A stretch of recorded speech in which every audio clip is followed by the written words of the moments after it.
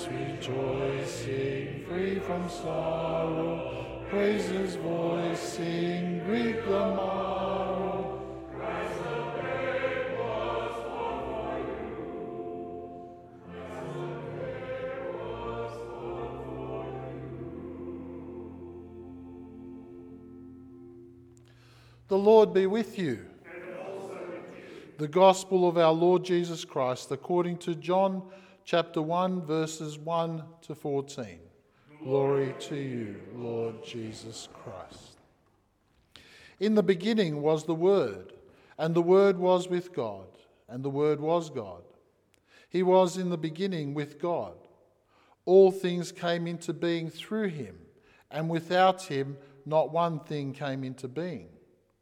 What has come into being, in him was life, and the life was the light of all people. The light shines in the darkness, and the darkness has not overcome it. There was a man sent from God, whose name was John. He came as a witness to testify to the light, so that all might believe through him. He himself was not the light, but he came to testify to the light. The true light, which enlightens everyone, was coming into the world. He was in the world, and the world came into being through him. Yet the world did not know him. He came to what was his own, and his people did not accept him. But to all who receive him, who believed in his name, he gave power to become children of God, who were born not of blood, or of the will of flesh, or of the will of man, but of God.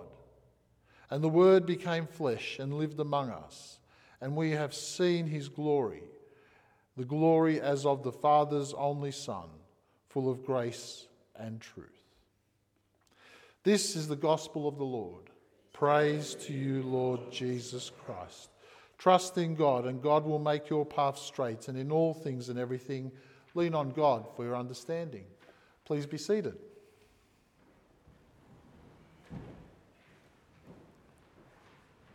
It's a very different Christmas story that we start the gospel with in John, one that says our Lord Jesus existed forever and ever and ever and has been an eternal being, one that was never created but was begotten. And so we come to this passage today trying to understand how it fits in with the shepherds, the angels, the wise men at some point, and all the people that proclaim Jesus. And the word that came to me as I read this was the idea of being a witness. As we look at our journey through Advent, we've been called to disrupt all the assumptions and things that we are doing. And in today's gospel, we see a disruption to the movement of the Christmas story. One that says, yes, all these things have happened and all these things are for us to celebrate. But we disrupt it because we're not just there to celebrate, we're also there to witness to God and to share that Jesus Christ is the Lord and Messiah. John's story contains no scary angels or shaking shepherds, no magi bearing their gifts, and no guiding star. There's no Mary or Joseph mentioned, and there are no cattle lowing or a humble manger. There's not even the baby Jesus. For this gospel writer, Jesus' coming was ordained at the time of creation. As soon as all of creation came into being, Jesus knew he was going to come and be with us. In the beginning was the Word, declares John. And let there be light was not just the physical light, but the light of Jesus that exists in every part of creation, so that everyone who believes in Jesus should not remain in darkness. The gospel we read today forms a hymn of dedication to our heavenly God, who became human on our behalf. Its opening words bear witness to the life of God in Jesus and the oneness of God. This is our story. This Word, who is Jesus, has been sent by God into the world, and Christmas is a time for us to reaffirm its promises and hopes, and to acknowledge our oneness with our Jesus, who presents us to the Father. And as we live in the light of Jesus, we are the witnesses now to the second coming of the Lord. The story at the heart of our faith must be constantly witnessed to and affirmed. When John wrote his gospel, and in the time that he wrote his gospel, the words that he shared were not without opposition, both then and now. There are countless other voices saying and making claims about how to best live a life filled with meaning and purpose, how to be obedient to the higher good or the higher power.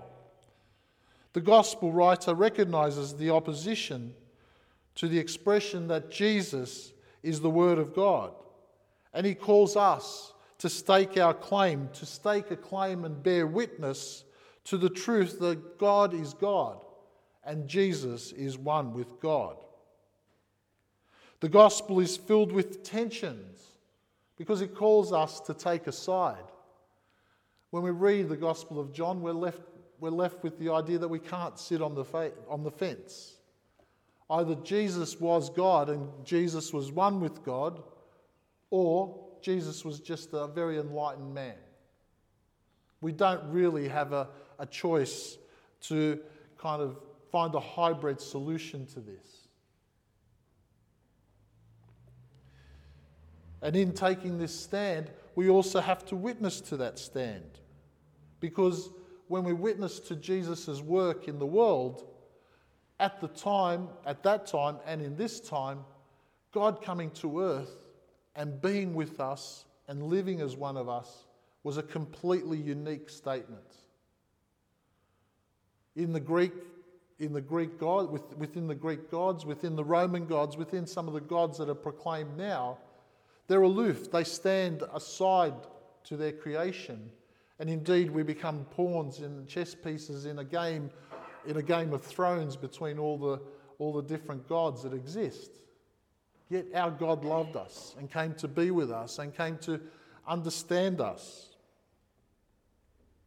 And this tension is continued between light and darkness, between good and evil, between truth and lies, between death and life, the them and the us, and those we consider to be the insiders and the outsiders. Jesus is the light that shines in the darkness.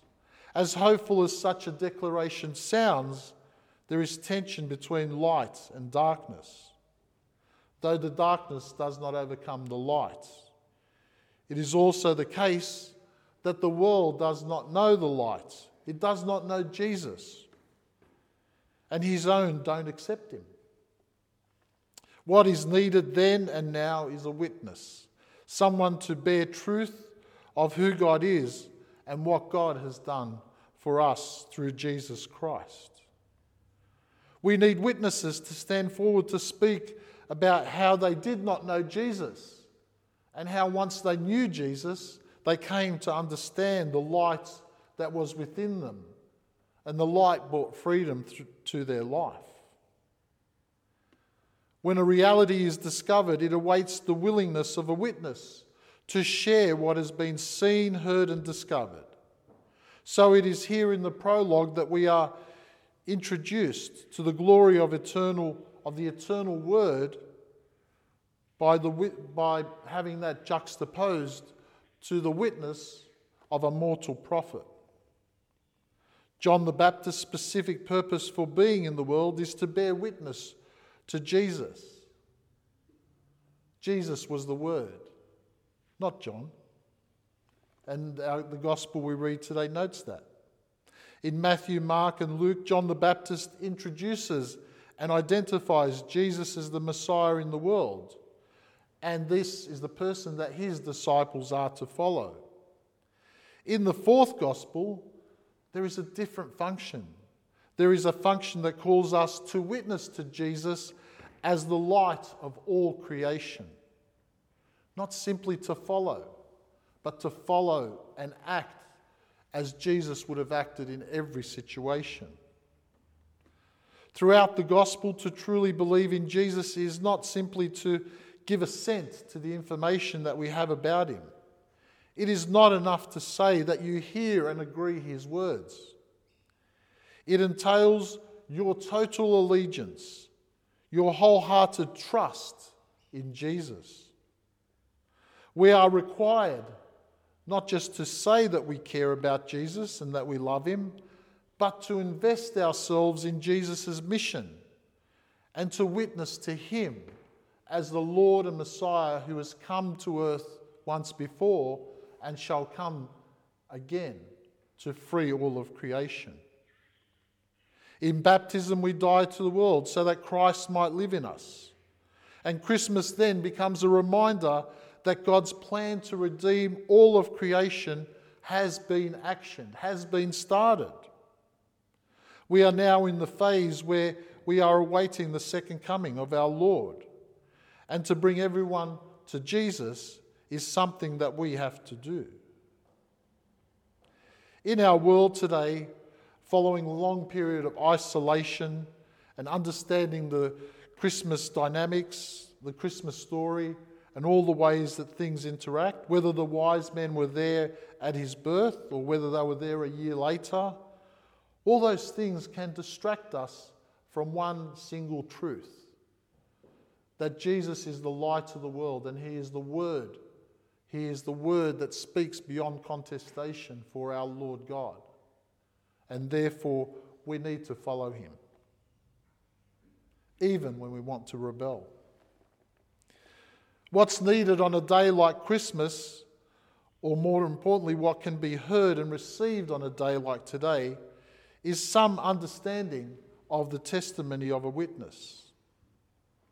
What is needed is a timely nod that we too are the John the Baptists of the modern era, that we too are the ones that stand and tell people not just to point to who Jesus is, but to point to how the light of Christ will make a difference in your life. A prophet named John has been sent from God as a human delegate, and he had a human mission, that is to bear testimony to someone greater than himself.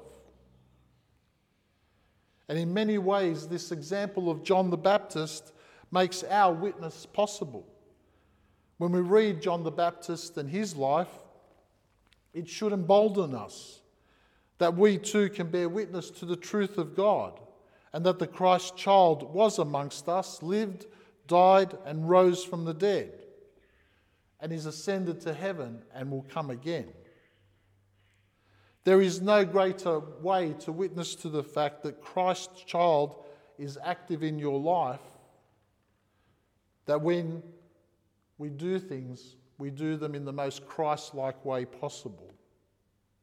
When we move away from making Jesus a reflection of us and making us a reflection of what it means to be Christ-like, where our lives are so full with the light and glory of God that we become a lighthouse for those who are in the darkness and are overcome by the darkness. Our light could shine for them, to lead them to hope, peace, and joy, which is all contained in love. As we think of the presents that we have today, as we think of the things that we could give others, can I suggest that there is no greater present or no greater gift that you can give to other than to share that they are loved, that they are wanted, and that they have a place in God's eternal plan. The Lord be with you.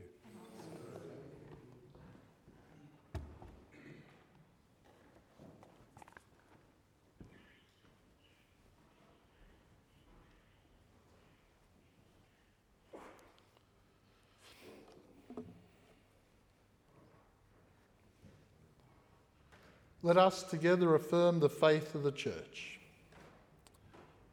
I believe in God, the Father Almighty, creator of heaven and earth. I believe in Jesus Christ, God's only Son, our Lord, who was conceived by the Holy Spirit, born of the Virgin Mary, suffered under Pontius Pilate, was crucified, died, and was buried. He descended to the dead. On the third day he rose from the dead. He ascended into heaven and is seated at the right hand of the Father. From there he will come to judge the living and the dead. I believe in the Holy Spirit, the Holy Catholic Church, the communion of saints, the forgiveness of sins, the resurrection of the body, and life everlasting. Amen. Please be seated as we pray for the world and for the church.